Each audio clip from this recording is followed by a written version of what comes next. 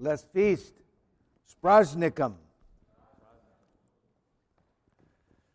This is a joyous feast for many, many reasons. One, especially to celebrate our beloved Mother of God, her dormition, or falling asleep. For unto us a child is born, for unto us a son is given. The government will be upon his shoulders. His name will be called Wonderful Counselor, Mighty God, Everlasting Father, and Prince of Peace. So this is who is born. This is who she bore. But she bore him. What a powerful thing. You know, the saints, in trying to describe this, say it's undescribable.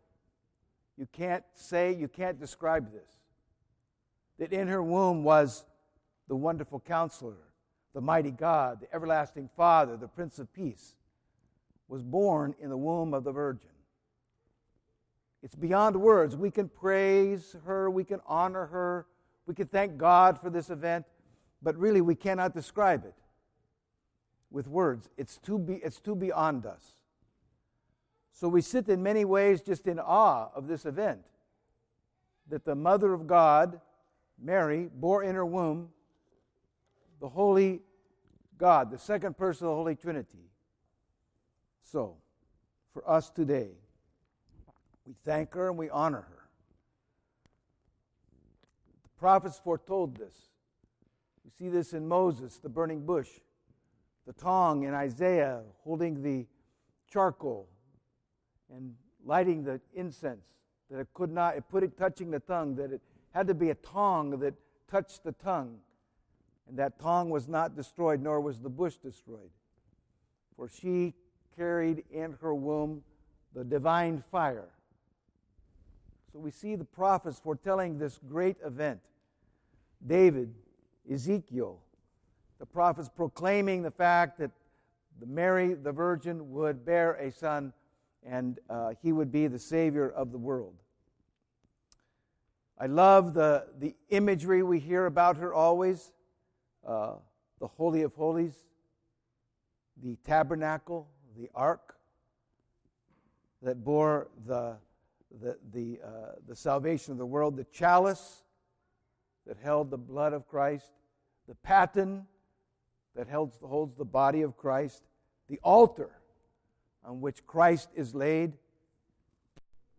the new Eve who takes away the tears of the old Eve. So we see this great imagery. Her life is a wonderful life in many ways, given to Joachim and Anna, offered in the temple, and bears Christ. And we see her after. It's very beautiful in the proto-evangelical books that we see this her life kind of unfold before us. We don't see this in Scripture much, but in the books that follow that and that we adhere to, we see her life unfold a bit. We even see that she visited Ignatius the God-bearer. He even writes in his letters that he had been visited by her and encouraged by her. She visited Lazarus of 4 days to encourage him, Bishop of Jerusalem. She visits the apostles and encourages them. She becomes the mother of the church in a very powerful way. She visits Mount Athos and blesses it. So we see why she's the one that cares for that mountain. She visits and lives with St. John, who cares for her, lives in Jerusalem with him, lives in Ephesus with him for a while during the persecutions. There's an interesting story. We were there years and years ago, and it's her house on Ephesus, in the little mountain, kind of hidden away. It's a very confusing place because everybody has a piece of it.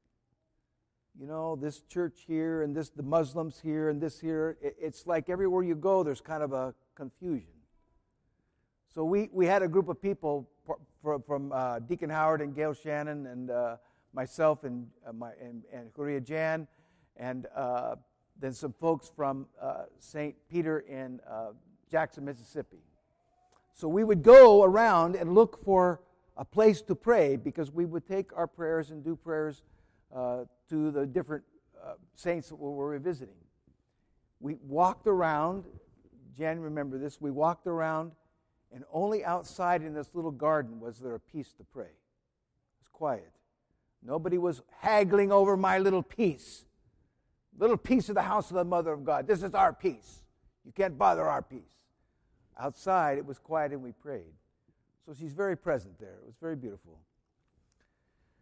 So, and she, in her life, visited the holy sites, the places where her son was, Mount of Olives, where Christ ascended, and these places where he was.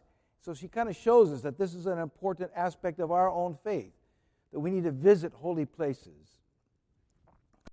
And she spent the most of her time in Jerusalem itself, and that's where she died. She died as a mortal. As a mortal. She needed to experience death because she was human. It's very important for us to say that. She didn't skip this part. Okay? She died. And she sits now at the right hand of her Son. And she beautifully asked the Lord to take her, and asked the Lord graciously to let her have one last word with the apostles. So miraculously, he gathered all of them to her, except one. Poor Thomas, 3 days late. But he was the one that made the great discovery. So they put her and tomb her in Jerusalem, and around the gravesite of her mother and father, Joachim and Anna. And Thomas comes 3 days later and opens the tomb to venerate her, and she has been taken. I was interested. I remember one time Bishop Basil Essie said to us, we're wondering, well, why? He says, well, if you were God and your mother was in the tomb, what would you do? You would take her. It's not any place for his mother, right? That's not place. She doesn't dwell there. She dwells next to me in heaven, at my right hand. On the right hand stood the queen, dressed in garments of gold and many colors, foretold by the psalmist. Okay? So we see this beautiful event unfolding before us.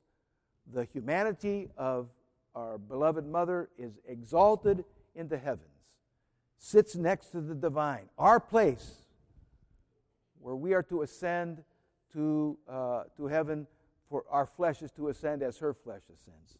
So, very beautiful to us.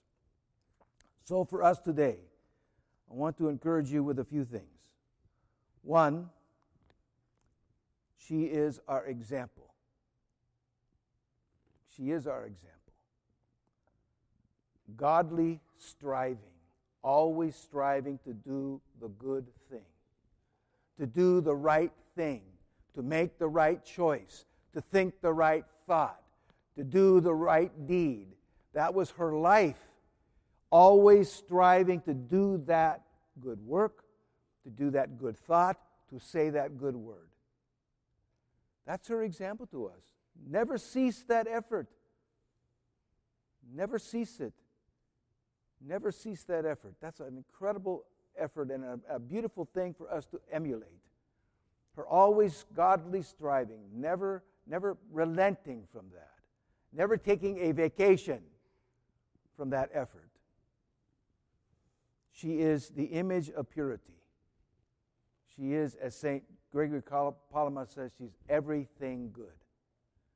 And we so desperately in our society need an image of purity. There are so many impure images out there that we need something that counteracts that. We need something that can be imprinted in us that can defeat these horrible, impure images that we see all over the place. You know that image? That's the image. That image trumps all those impure images. Implant that image in your mind. Have the face of her icon in your head so that it can trump all the impurity. She is the image of everything good. Imprint the image deeply in you. When you pray at your altar, look at her icon. Allow it to be imprinted in you. Let it sit deeply in you. It's a powerful image for us, image of purity. She becomes our great intercessor. Her closest to her Son, her intimacy with our Savior. St. Gregory Palamas says that the seraphim are round about her, around about the Lord. He said the Mother of God sits next to him. Seraphim are round about. She's next to. She has the intimate seat, the most important place. So for us to use that gift she's been given to intercede for us, very important for us to have that. I remember I probably tell this story every time I talk about this, but when Carla Brunstad was going through her treatments, Bishop Basil grabbed her by the arm and took her over to this icon of the Mother of God. And he said, pray to her, her prayers never fail. Never fail. So, pray to her. And she acts to us as a mother today. We need to see her as a mother who consoles, a mother who comforts, a mother who corrects, a mother who teaches. So this today, let us see her in this way. I want to end with two little paragraphs from St. Gregory Palamas on his homily on the Dormition of the Mother of God. He ends with this prayer. O holy and now heavenly Virgin, how can I fully describe you? How can I glorify the treasure house of glory? Just the remembrance you brings hallowing, simply turning towards you makes our mind lucid. It takes it straight up to the divine heights. Through you, the eye of our understanding is sharpened. Through you, our spirit is enlightened by the coming of the divine Spirit. You have become the treasure of graces and the store, not so that you might keep them for yourself, but that you might fill the universe with grace. For the trustee of inexhaustible treasures sees to their distribution. She distributes the graces she's been given. Why would never dwindling wealth be locked away? Therefore, O Lady, generously share your mercy and your graces with all your people, your inheritance. Rescue us from the terrors that encompass us. See how many dangers of all kinds afflict us, from our own people and from strangers, from within and from without. Through your power, turn everything for the best.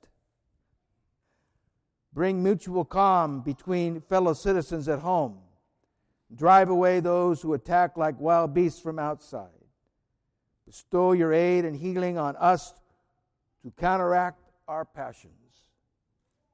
And give our souls and bodies abundant grace sufficient for every need. And if we are unable to contain it, increase our capacity and give us more, that saved and strengthened by your grace may glorify the pre-eternal Word who took flesh from you for our sake, together with his Father without beginning and life-giving Spirit, now and ever and unto the ending ages. Amen.